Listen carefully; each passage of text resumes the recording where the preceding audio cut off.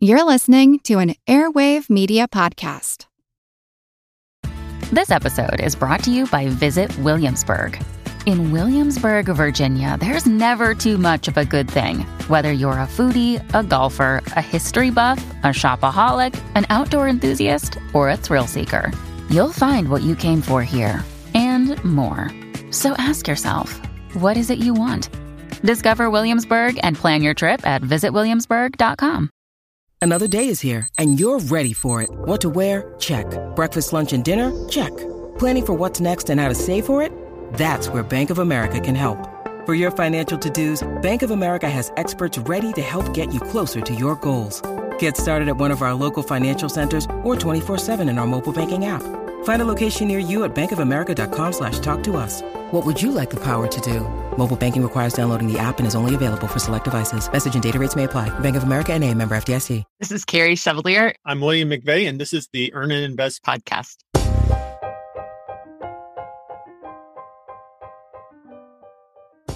There were moments of concern, but they were brief. I was diagnosed with a learning disability in first grade, and it took me quite a few years to catch up to my peers. I wonder if my mom had given up on my early dreams of becoming a doctor. My daughter permanently lost hearing in one ear. Would this hinder her? My son was a touch too slow on standardized testing. He had a processing issue. Would he have trouble getting into college? At one time or another, many of us have special needs that could impact our financial and emotional lives. Often, however, these hurdles are minor. Many resolve with money or time or special care. They don't necessarily hinder us in the long term. Many, but not all.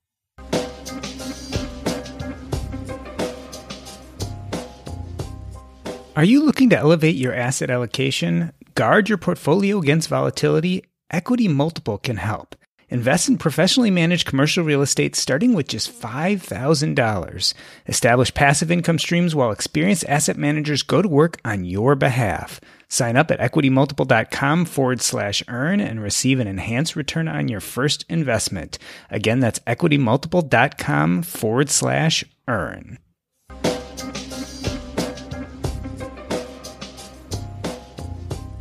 If you go to a financial independence meetup or conference, you might run into William McVey and Kerry Chevalier. They are dear friends of mine and face all the struggles and triumphs of aspiring towards wealth as you and I, with one glaring exception. They are both parents of special needs children. William and Kerry, welcome to Earn and Invest. William, let me take you back to the beginning of your relationship together. Describe the preparations that were necessary for you and Kerry to go on your first date together. So I have twin autistic boys.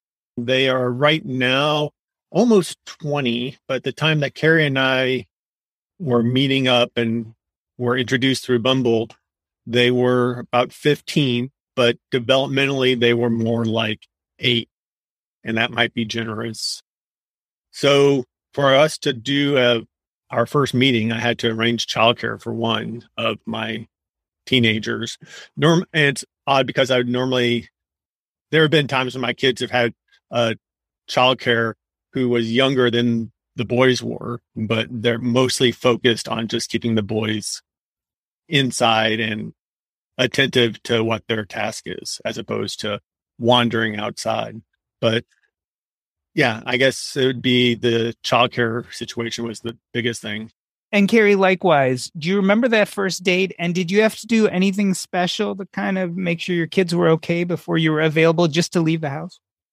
Actually, it's really funny because even a step back, I should say, when you start to date and you have a child with special needs, you always wonder when you bring that up. When do I mention something about that? And so it was really funny because William and I knew that about one another ahead of time, because I had actually brought up the fact, he talked about his kids being a little older. I brought up the fact that for somebody my age, I had a younger child because he's 13 now. And William mentioned, well, even though my boys are older developmentally, they're probably the same age as your son. And so that then led me to talking about my daughter and us having that conversation. For me, he actually didn't have childcare the first date because it was very in the moment. My daughter had gone away to my parents' house and was visiting while my son went to hockey camp. My parents had done that at that point. I was a single mom. They had done that because they wanted time with her. And also they thought it would be great while he was at hockey camp. She goes with my parents and I have a week by myself. And so I had taken him to hockey camp, was talking to William on the way back from there. And he said, why don't you just come meet me for dinner? And I said, no way, no how. I am a mess. I've just moved a kid into a sweaty dorm room, all of this. He's like, I don't care. So we met at a restaurant that was just a mile from the house. And the thing that I remember so well is I didn't know how affected his kids were, but he and I had talked and he said, I just have to tell you that I've left my kids for about the max amount of time that I can, but I really don't want to end this conversation with you. So I know it's odd, but would you mind coming to my house? And that was odd. I said, what are your kids going to think if I come to your house? And he said, they won't think anything because they know that I have female friends. So that was different. It was more after that that we had difficulty navigating dating because I would need a caregiver for my daughter. He would need a caregiver for his sons. I mean, I needed a caregiver for my son too, but my daughter, much more difficult to take care of. So. Yeah. So anytime we need to go downtown Cincinnati. So with it, I have a radius that I felt comfortable leaving the boys alone, and getting outside that radius requires much more logistical planning and advance notice. And I was going to say, I think the other thing for us that's telling is when you look at once we were a couple, our very first time that we had ever been away together without our kids or done anything was at Camp Phi. And we left I was there 2 nights, I guess. And that was tricky. We had been together for almost 2 years at that point, William. Yeah. And we've only had one other time that we have ever been without our kids. And that was this past summer for a few nights that we were away for his high school reunion. But it's very different. We don't go on trips. We often don't have, pandemic has certainly been in that too, but it tends to be more that we will go to lunch while the kids are at school or something like that to have time together. Kerry, for clarification purposes, talk about the special needs your daughter has as opposed to William's children. Sure. My daughter is now 23. She was born when I was 23 weeks pregnant. So she was 1 pound and 2 ounces at birth. And I think that makes things very different for me versus William, because I thought from the very start, there's no way, even if she survives this, she will have some sort of difficulty. I just knew that luck wasn't that she wouldn't. And so even though they wouldn't diagnose her with cerebral palsy, I was certain that she had that. It was just that we had to wait until she was old enough that a doctor would feel comfortable with her developmental delays. But still, even with that, not knowing what my future held was big. Would she walk? Would she not? Would she be able to talk? Could she, what things could she be able to do? And so for Addison, it's been very different in that she very much is of average intelligence. She does have some developmental delay, but I wouldn't say that's significant. And then she is in a wheelchair full time, uses her wheelchair, cannot transfer herself from the wheelchair into a bed or from the wheelchair into a toilet or things like that. And so hers are very much physical disabilities. And so a frustration for her a lot of times is feeling that her body has failed her, because in her mind, she can do it all. And there are a lot of things that she can do. And it's trying to figure out how to adapt it or what to do. I mean, the girl could cook better than caregivers that she's had, and she's taught them how to cook. She just can't physically reach to be able to do things and things like that. So her disability has been a lot of equipment, a lot of therapies, a lot of just managing different things and not being able to live independently just because of the physical piece. William, I want to take a look from 1,000 feet here and talk about how either adults with special needs or the parents of adults with special needs fit into the financial independence community. When you think about financial independence for yourself and for Kerry, I wonder if it means something different to you than it would for your average person on this journey, because what you're talking about is physical and support needs that are a little bit harder to budget for, right? As someone who doesn't have these issues in their lives, I can pretty much say, I expect that my spending will be X over the next 10 years. And if not, I can always be a little more frugal or change things around a little bit. As I listen to your situation, I wonder, William, is there such thing as financial independence? Because I wonder how you would calculate it. Yeah, that's a very hard question, or it's a very hard situation to be in. Mostly, so it's affected me in multiple ways. I have a recognition that my kids are very, very unlikely to ever match my earning potential. So I'm a classic tech bro. I made six figures soon after getting out of college and built upon that.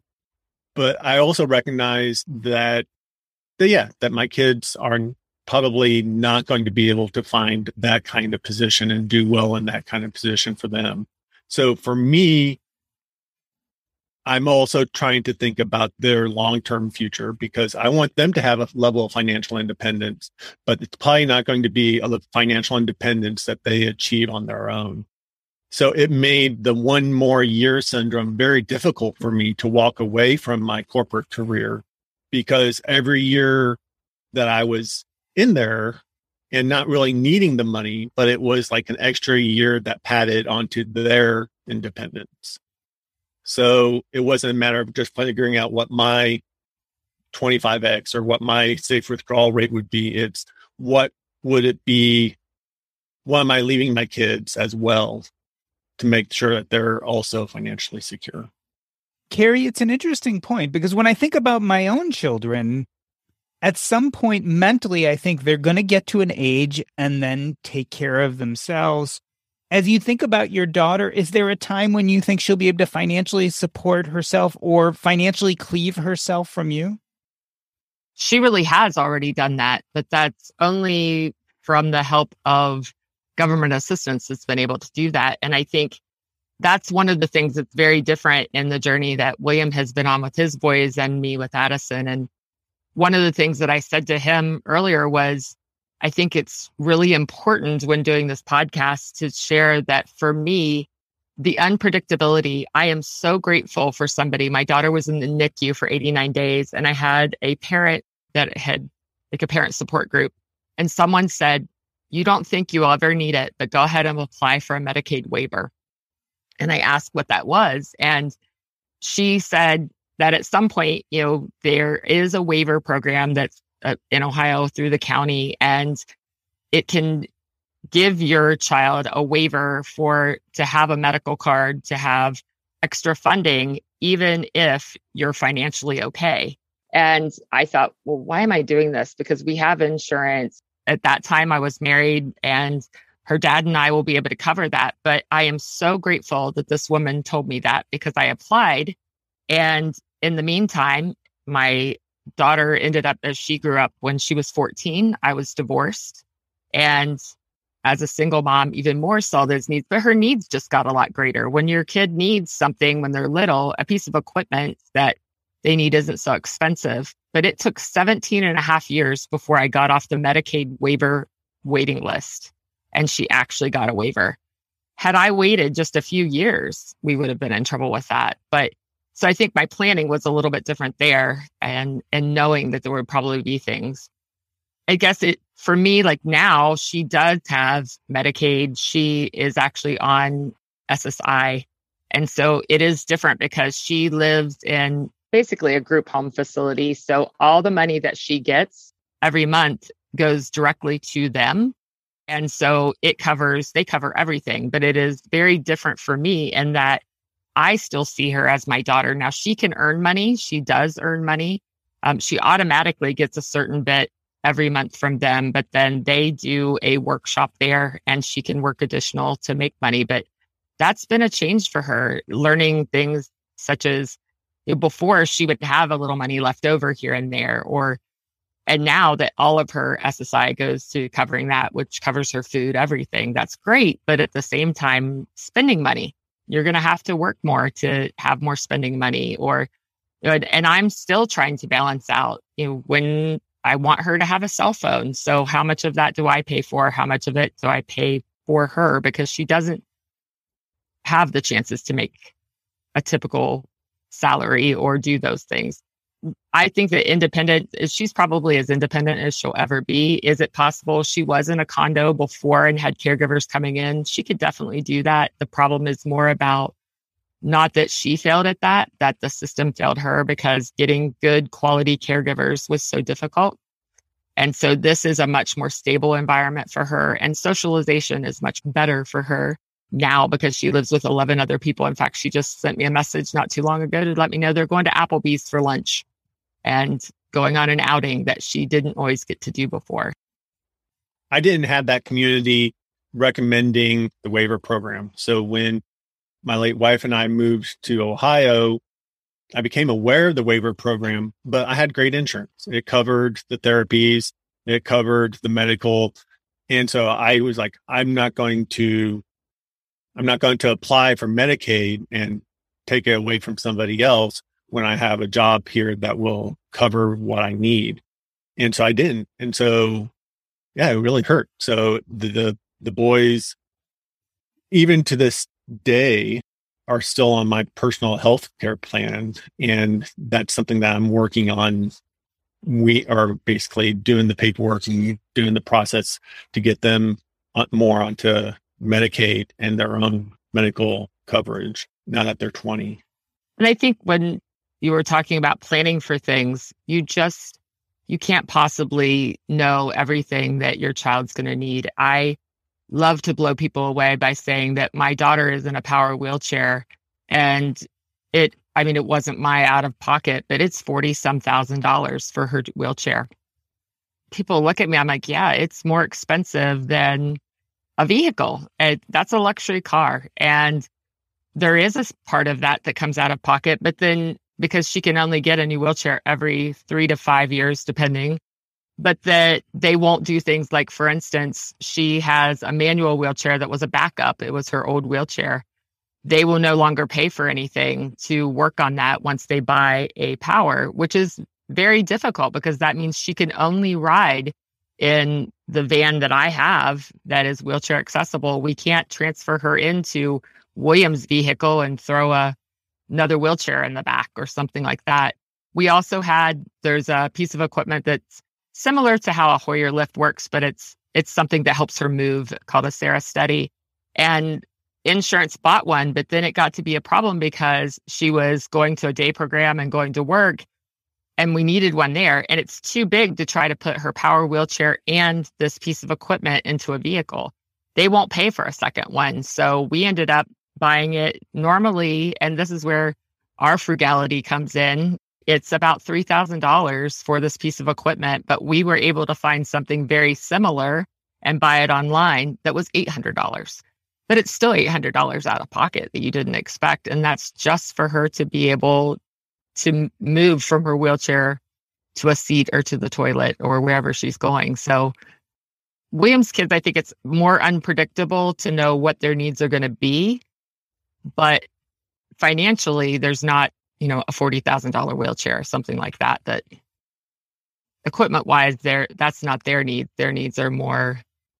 It really goes to the need to prepare for a lot more. Like when you're in a situation where your child has issues, is not just the issues associated with your child, it's everything around it. So for example, if my car broke down, it would be no problem for me to go to a used car lot and buy a used car in cash.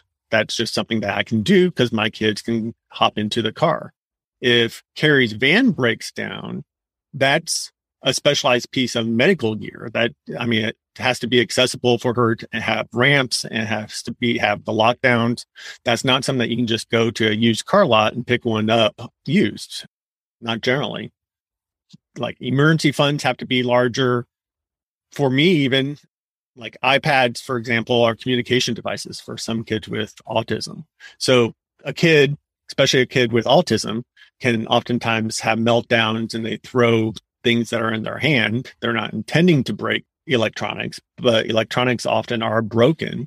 I've had more than I can count the number of iPads or computers that just were destroyed during a period of frustration. And it's not something where, well, you need to learn your lesson and you don't get your iPad, because that's how they communicate. Kerry, as we talk about, you mentioned frugality and William mentioned the emergency fund. And these are topics that are very comfortable in the financial independence space. But in the last few minutes, we've also talked about Medicaid and waivers and SSI and $40,000 wheelchairs. You guys are part and parcel of this financial independence community. You go to these events like Camp FI. I'm wondering, do you identify with the people you meet? I mean, a lot of times we have 20-something-year-old couples with no kids, and they're talking to you about their struggles about making money and side hustling. How does that feel to you? Can you identify with what they're going through? Yes, I do. But I noticed who I know and who I hang out with are probably different than even who William knows and William hangs out with, because I do seem to be drawn to a lot of single moms and people that have a different path. And part of that is probably because a piece of me that I could have been, I didn't know about financial independence when I was in my 20s. I was then married to somebody who would have not gotten on board with that. So while I was making a good salary, even he was making a decent salary then, we were not looking towards the future that way and not building wealth in that way. That frustrates me now because I feel so behind the eight ball in a lot of ways. At the same time, I think that people make an assumption because they hear that I have a PhD, I work as a mental health counselor. They think I'm a high earner. I'm not. And just because of the field that I've chosen. And there's been times I've joked with William where I've said, like, if I did it all over again, I should have just not liked working with people. I should have just liked numbers or something like that. But I know it's not true. But I find myself often in the women's group within financial independence. There's a whole group of us that are all counselors, social workers, working in that field. And I tend to talk with them more, to hang with them a little bit more, because I feel like I have more to contribute or am more a part of. I can't say that the 20-year-olds that are talking about they're both making six figures. I'm like, wow, that's amazing. I would love that in some ways. But at the same time, it's really about the approach of what they're looking at and what they value. And that is where I connect with them. But I don't have their lived experience. So it does make it different for me. So I can relate to the financial journey. What's hard for me is the sense of independence. So, for example, travel is a really big motivator for people taking down a FI path or going down the FI path. And credit card churning and vacations and being able to get out. And that's just a harder thing for me to relate to because my kids they have such a hard time with change. So staying home and staying places that they're familiar with and that they have their routines and they have the food that they like, that is much more I feel much more bound by them than people who are able to jaunt off to Mexico and have a long vacation or even telecommute.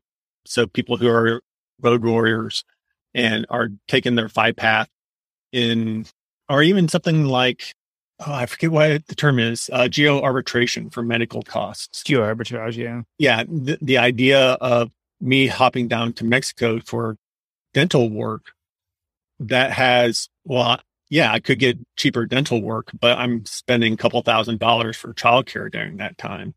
So it doesn't there are some things that work for some people don't work for other people. And my considerations are much more. It's harder for me to travel. It's harder for me to get away from the house just because it's harder for them to leave the house. And I think that's a part of it for us that is different too, because financially, could you afford to do that? Absolutely. You could pay that and go, but it goes back to our values too. I mean, we literally have done that about going out places. Like, it's not about how much money are you spending to go to this event or to go out to dinner, but then you've got to factor in that we're paying double that for a caregiver. And so is it really worth that much money to us? I mean, when we went to economy and that's a case where it was an all day and multi-day event, and it cost much more for the childcare than the actual event. Totally worth it, but it's something that we factor in.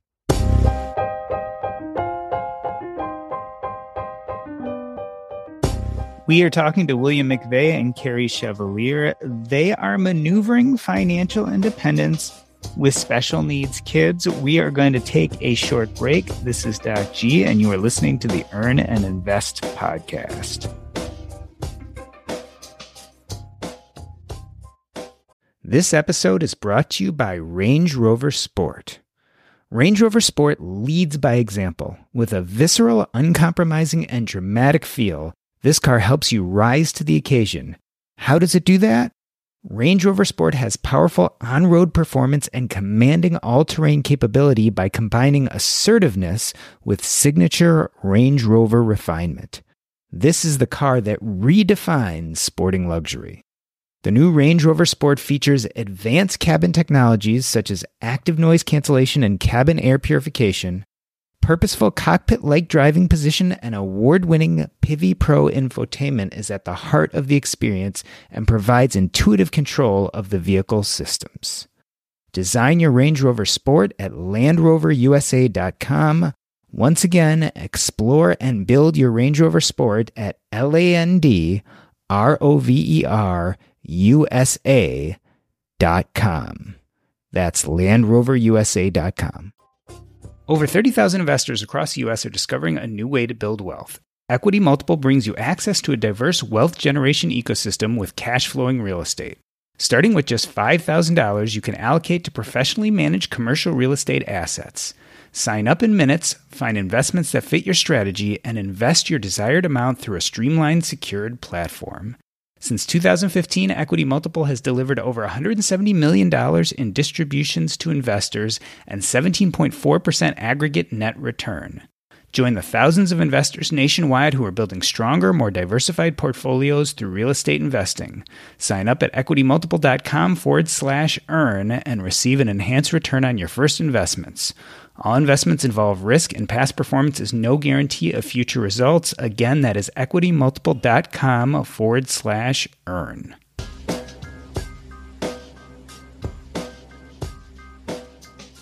Let me reintroduce you. We are talking to William McVey and Kerry Chevalier about financial independence when you have special needs kids, both the financial and emotional issues that surround being not the typical financial independence person.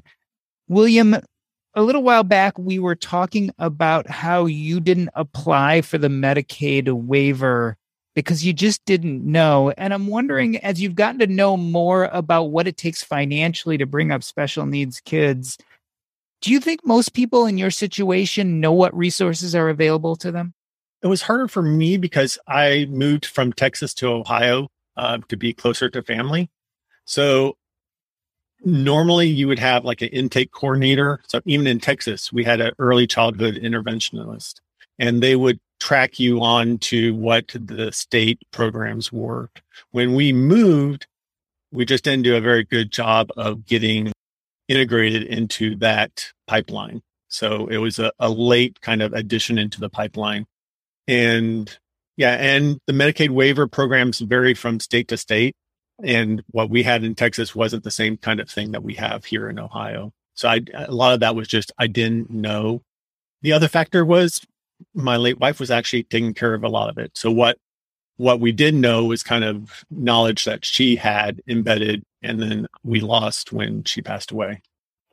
Kerry, we mentioned the Medicaid waiver. Talk about some of the resources available from the government, especially when it comes to healthcare assistance. Is there a lot available to parents with special needs kids? There's a lot available. It just takes a lot of grueling paperwork and time to get there. And that's why, like I said, somebody had shared that with me when my daughter is in the NICU. That's kind of the gift I give now that I see a contribution, is telling people just apply for stuff, even if you don't think you need it, because if your number comes up, you can refuse it. But you find out that there's all different kinds of waivers, and they in Ohio at least, are very dependent upon what county you live in. And it's very different how they're managed in different counties. So for me, moving to the county that we're in now actually sped things up for my daughter, which is odd that just literally moving a county can change things and make decisions. Because you're looking, when I moved here from Georgia and looking at best school systems, didn't think about also looking at how to live in the right county in order to get that, because the county has to make a Medicaid match. There's also different services that are offered in different counties. For us, I did have family support services. William has that actually with his kids too, that provides some bit of money, even if you don't have a Medicaid waiver, but it's very specific what it can be used for. It can be used for things like going towards a summer camp, or using it for equipment, is what I've done in the past, is needed to use that. Also home modifications for me, some bit of that, which certainly it didn't even come close to covering, but putting a ramp in a home. And so I was fortunate to have a family member that is skilled at doing that, and he could build it, but the material costs I could at least get picked up by the money there. And then it is bewildering just to know, and I feel so fortunate that here we have Cincinnati Children's Hospital, and they do a great job of also doing things for parents. There's a lot of active parent groups, and then there are things that they offer on transition programming and how to navigate, whether it's applying for Medicaid or SSI or things like that. And then they have parent advocates that will literally walk you through that and tell you, like, here's where you need to go, here's what you need to do. I can tell you, though, one of the challenges I have is I have a very hard time dealing with bureaucracies. And you're dealing with government programs, and you're dealing with state programs, federal programs, and county programs, and just dealing with the paperwork and the bureaucracy of even something as simple as we need an assessment, and the wait list or the wait time to get seen by Children's, which is a great hospital, but it's a great hospital that's very much in demand. So getting a neurology appointment can be a lengthy process. And that's just something that I am a numbers guy, and I'm kind of an immediate, I guess some level of ADHD. I want my responses fast. I want to see progress. And the idea of sitting in front of a stack of paperwork is not something that I'm very well cut out for. So it can be a challenge for personality types to deal with even the programs that are available, but you're just still having to go through and do the application. You have to do all the documentation, and then have to do it again a year later, and again a year later, which is frustrating. So fortunately for William, he has a partner that's something I do. And I think a bit for me, yes, it's just as frustrating and annoying, but I'm annoyed by the whole system. And I've decided, like, I'm going to advocate and beat it. You want me to do this paperwork and jump through these hoops? I'm going to jump through them better than anybody you've ever seen. And when you tell me no, I'm just going to redo it. And so that tenacity that is difficult. And when you're trying to just raise your kids and deal with the normal things in life, and then on top of this, you have a special needs child, it is frustrating. And just the process is so bewildering. It is very different, even applying for things for his kiddos versus my daughter and what that looks like. And I think a great example is even filling out the paperwork for them now that they are adults towards SSI. I literally filled out the applications for them on the exact same day. William, of course, has to sign off and do all of that, but I did the grunt work behind that, turned them in at the exact same time. And the process, even the boys are different, but just the process has been so extremely different. For one of his sons to get evaluated was very quick. We had his evaluation before we even got the information about his other son being evaluated. And at this point, one son has already been approved for his SSI, and the other one, we still haven't gotten that. They've finished the evaluation, and he's actually the one whose needs are more severe, if you want to put it that way. And just the paperwork, it's so delayed. Now, the good thing is it will go back to the 30 days from the application date. But it goes to show you how you just have to keep up on it and keep asking questions. And it's easy to get sidetracked along the way for anybody, but especially when you're trying to navigate this with kids with special needs, just the tenacity to stay on top of that. When we're talking about SSI, we're talking about, I believe, supplemental security income for those of us who don't know necessarily the language behind special needs. As I'm listening to you, Kerry, I'm wondering, where do parents get these resources? I mean, is the onus on you to figure it out as the parent, or is there an actual process in which either the hospitals or the caretakers or someone brings this information to you to help you through it? In all honesty, it is on the parent. There are resources there, but you have to know to ask for them. And I've found that very frustrating at times, that it is other parents that share that information, even in talking to somebody who is a cerebral palsy expert. So they work with lots of people with disabilities. There are questions you ask them and nobody in their office has any idea what that looks like. And that is so frustrating. And I get it. They can't possibly know everything. They're trying to handle the medical part. But I love that there is now at Children's and a few other places that in the country that have started, a cerebral palsy clinic where there is a social worker that comes in and is a part of that to help team. But that again goes to, here's some resources. And honestly, I get it from some parents. It's like, I don't need one more thing. I don't need one more appointment that I have to go to, one more evaluation that I have to go through. And for my daughter, at one point, I've said that I would love just to tell all of these folks that are specialists with her to bring them all into one great big room and say, let's sit down and figure this out, because she has had up to 14 different doctors at one time treating different things. And that goes back to the parent to even do the case management piece of that. But then you're trying to figure out, so this person's saying this, and that's costing me this much money. And how do I apply it and how do I use that? So for me, it really has been other parents that have walked this path that have helped me so much. There are resources. We've had some really good coordinators at our local, for us, it's the DD, Developmental Disabilities. And so I've had some really great coordinators, but I've had some that they rely on you to ask the questions. They don't share that information with you.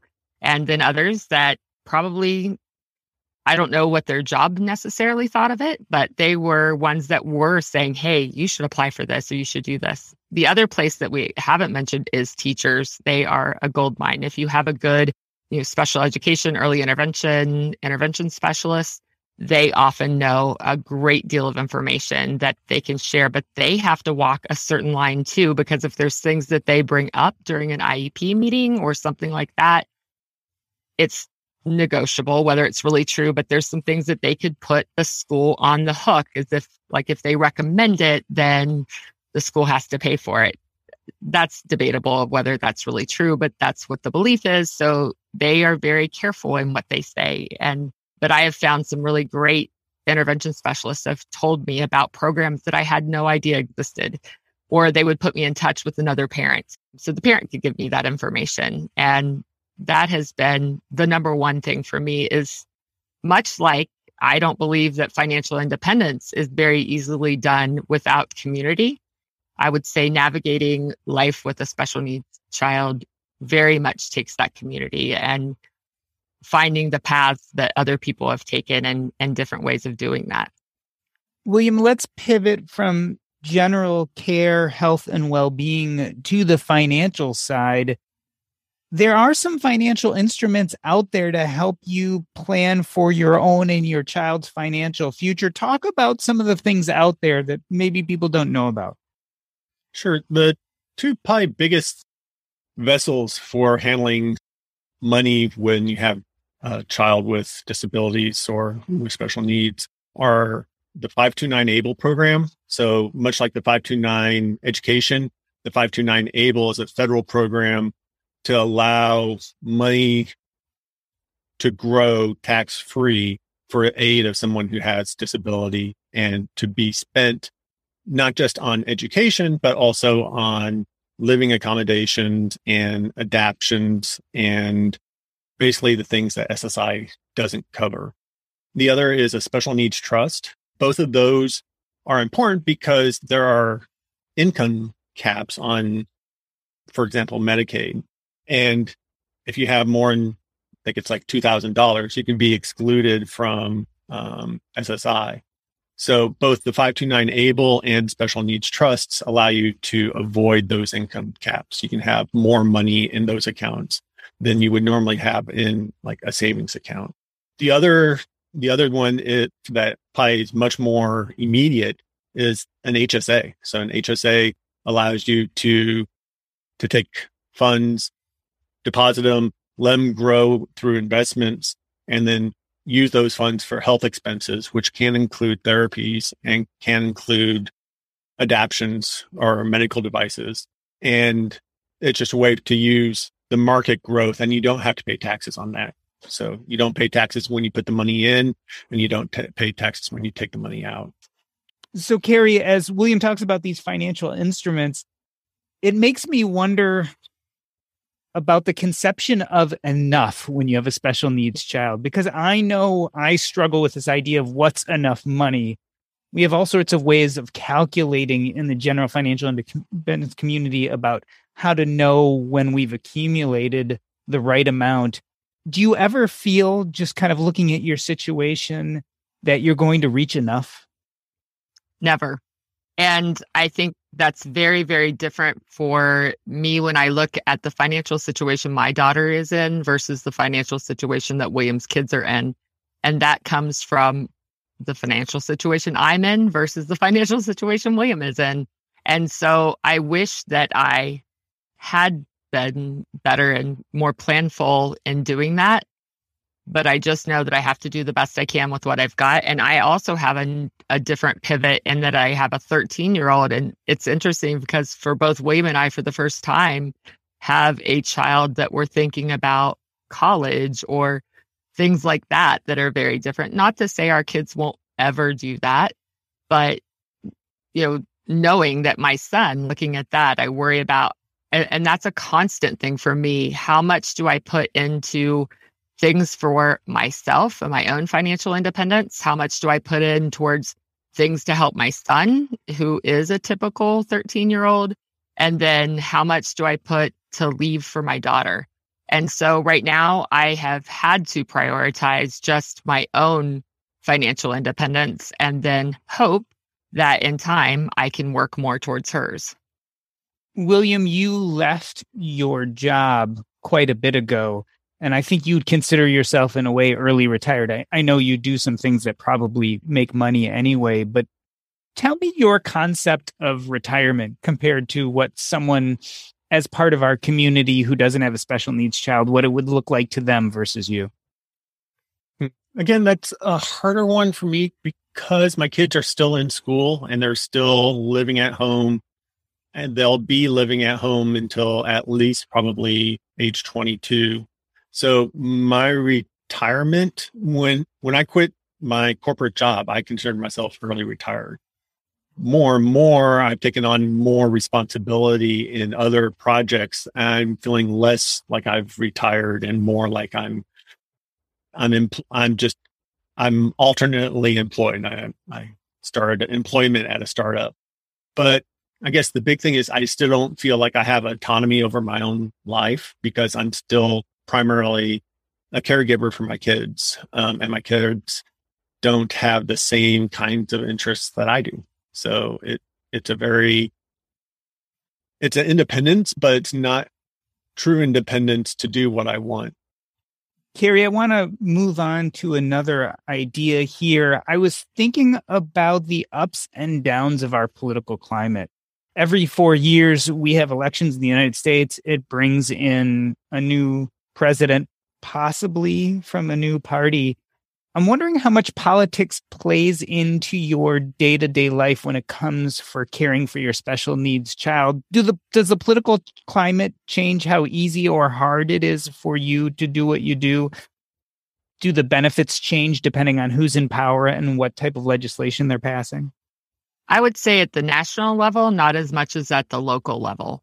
And I see that all the time because so much of the funding on the national level stays pretty much the same as far as if you look at, an SSI program or something like that. But it's more that local stuff of how local dollars are spent, what county, how they handle that. In fact, there's somebody who has run she is an attorney, but she's a special needs mom here in our county who I would love to see get elected. She hasn't won yet. There's a strong voice of special needs parents that are behind her because she does look at that and take it into account. And she's pushed for certain legislation or funding for programs or things like that. So I see it definitely on the local level, less so on the national level. And I totally agree, especially with school systems. So, for example, local school cuts or funding cuts from a state level meant that the school that my kids go to had to reduce the number of paraprofessionals. So that meant that instead of having somebody who could be alongside my kids one-on-one, the ratios became much more difficult and it's just harder to get. Yeah, I would say that the local is much more impactful than state or from federal. The one thing I would say is when the 529 ABLE program passed, that's only been within the past 10 years. That was a big thing that happened at the federal level that really made a big difference. And the different laws associated with access for disability, for example, has been helpful. I was going to say, for me, the financial piece nationally is about research funding. And that's one that I am very committed to. Cerebral palsy, most people have heard of. It is a big, huge umbrella diagnosis. And the lack of federal funding to look at research is abominable to me. And it is funny because there are folks in the CP community that get frustrated with the autism community. And I live in both of those because there is so much funding that goes towards looking at autism and research. And if some of that were shifted over, there's thoughts about what that would change for folks with cerebral palsy. And I think a piece of that that's happening is because before there were not, for my daughter and for a lot of people who have cerebral palsy, premature birth is a big factor of why.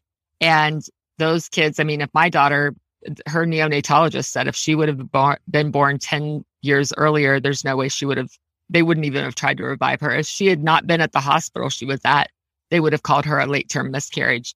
So now we have these people with CP that are growing up and growing older. And that's a whole new ballgame of now that you've got adults that are living longer who have these physical disabilities and looking at that. And so that's where I get more frustrated at the federal level is looking at funding and how we get lines of money that are going towards research and treatments and preventative measures. Kerry, we mentioned the fact that the Medicaid waiver is something you did right early on in your journey. Tell me about some of the things you feel like you did wrong looking back. I don't know if this is special to having a kid with special needs or just in general of where I was financially and how I spent money. I would have done that very differently. I would have saved more. I would have put that. And this is not to put all the onus on my ex-husband, but he and I have very different thoughts about financial information. So even though I would continue to earn more and do things, a lot of money went out the door. And so I would look at that differently. I also just be more planful. The ABLE was not, we didn't have ABLE yet whenever my daughter was younger before that was passed, but I wish that I would have been more thoughtful in putting money into that and looking at it in a different way. So she would have more stability later on. And I think just in general, the financial piece is always difficult within, I don't find too many when I go and meet with other parents with kids with special needs. I don't often find people that have money to sock away or to do things with. That seems pretty rare. A lot of people are living very paycheck to paycheck. And so trying to find ways to cut or to do things so you can set your child up. I think we look a lot at programming and services for our kids, but there isn't enough information about how to use, for instance, the HSA. I think that's a brilliant thing that William has done throughout. I haven't always been in a position where that was offered necessarily where I was, but now knowing that there were ways to navigate that I wish I would have done that would have saved me money that I in turn could have invested in something towards my daughter. William, often we don't do these things because we don't know. Let's look specifically at the financial side. Are there resources out there for parents of people with special needs so that they can learn about those financial resources? Are there websites or podcasts or good places to go? Okay. So at the risk of like showing my bias, there's a Facebook group that Choose FI have set up for parents of special needs. So Choose FI has, we call them cohort groups or topical interest groups. And yeah, I set one up for parents of special needs, and that's on Facebook. So that covers a lot of things. And most of the questions there are with a financial independence mindset or among people within the FI community who are dealing with these type of challenges. The hard part for that is it's one group. And what Kerry has mentioned before is the importance of local knowledge. So even questions that are answered or asked, I have to caveat with at least in Ohio, this is the situation. Someone who's in just one state over does have very different answers oftentimes. But beyond that, there's a 529 ABLE website I can pass to you and make sure it gets into the show notes, but it gives details about the ABLE programs for each state. So much like the 529 education programs, those are administered by the state, and each state has its own like set of investment options. And you can choose which state you open up the account in, but you can only have one. You have to choose one state's program to put your 529 funds into. It often happens where you get a state tax benefit if you use your state's ABLE program, but oftentimes there isn't. So in which case you can pretty much use any state's program independent. I mean, you don't have to live in the state in order to participate in their 529 ABLE. Well, William and Kerry, I wanted to thank you for coming on the show today. I think it's important for those of us in the personal finance and financial independence community to realize that we all face different struggles. And sometimes your struggles are different than mine. And it's good to have an open mind and realize that just because financial independence was one way for you doesn't mean it was the same way for everyone else. The other takeaway, I think, is if you are a parent of someone with special needs, that there's hope. There are people who are going through this. There are support groups. And certainly it sounds like there are resources. I wanted to end this episode the way I end every episode by asking you what is up next in your life. And if people want to reach out to you and learn more, how can they? First, Kerry, tell us what is going on in your life right now. And if people want to reach out to you, is there a way they can? Sure. Right now, I feel like I'm just going through life a little bit, a step at a time. It has been different because for the longest time, I've had my daughter at the forefront. I mean, she's still at the forefront, but having to take care of her day-to-day needs. And that, I can't even tell you what a relief it is to know that my daughter is living someplace where she's happy, her needs are being met, and I can turn my focus a little differently on being able to take care of other pieces of my own life and my family. I'm continuing to work in private practice doing telehealth, and that's a big part of my financial independence journey because it's more the independence piece, I guess, in that trying to find ways to work creatively so I can have the other parts of my life that I enjoy and do. As far as if anybody wants to look me up, they are certainly welcome to reach out to me by email. And that is just Dr. Kerry Chevalier, which is drkerrychevalier@gmail.com. And I would love to connect if anybody's looking for further information or if I can help you point you in the right direction into finding groups and resources where you are. And William, why don't you tell us how specifically to access that Choose FI Facebook group for parents with special needs? And if people want to reach out to you directly, how can they do that? The Facebook group for the support group for parents is the Choose FI Parents with Children and Disabilities. And how to get in touch with me, I'm part of the Earn and Invest Facebook group. And to address the what's up and what's going on with me and what's biggest on my priority list is my kids are actually graduating this year. So we're going through the same kinds of things that other parents are. So figuring out and doing party planning, and then also figuring out the vocational training associated with what their next step is. So they'll be going through vocational training. I have another son that's actually going to be staying with the high school for a bit longer, even after he's gotten his diploma. But that's the biggest thing happening here. This has been the Earn and Invest podcast. On behalf of myself, I'd like to thank William McVey and Kerry Chevalier. That's a wrap.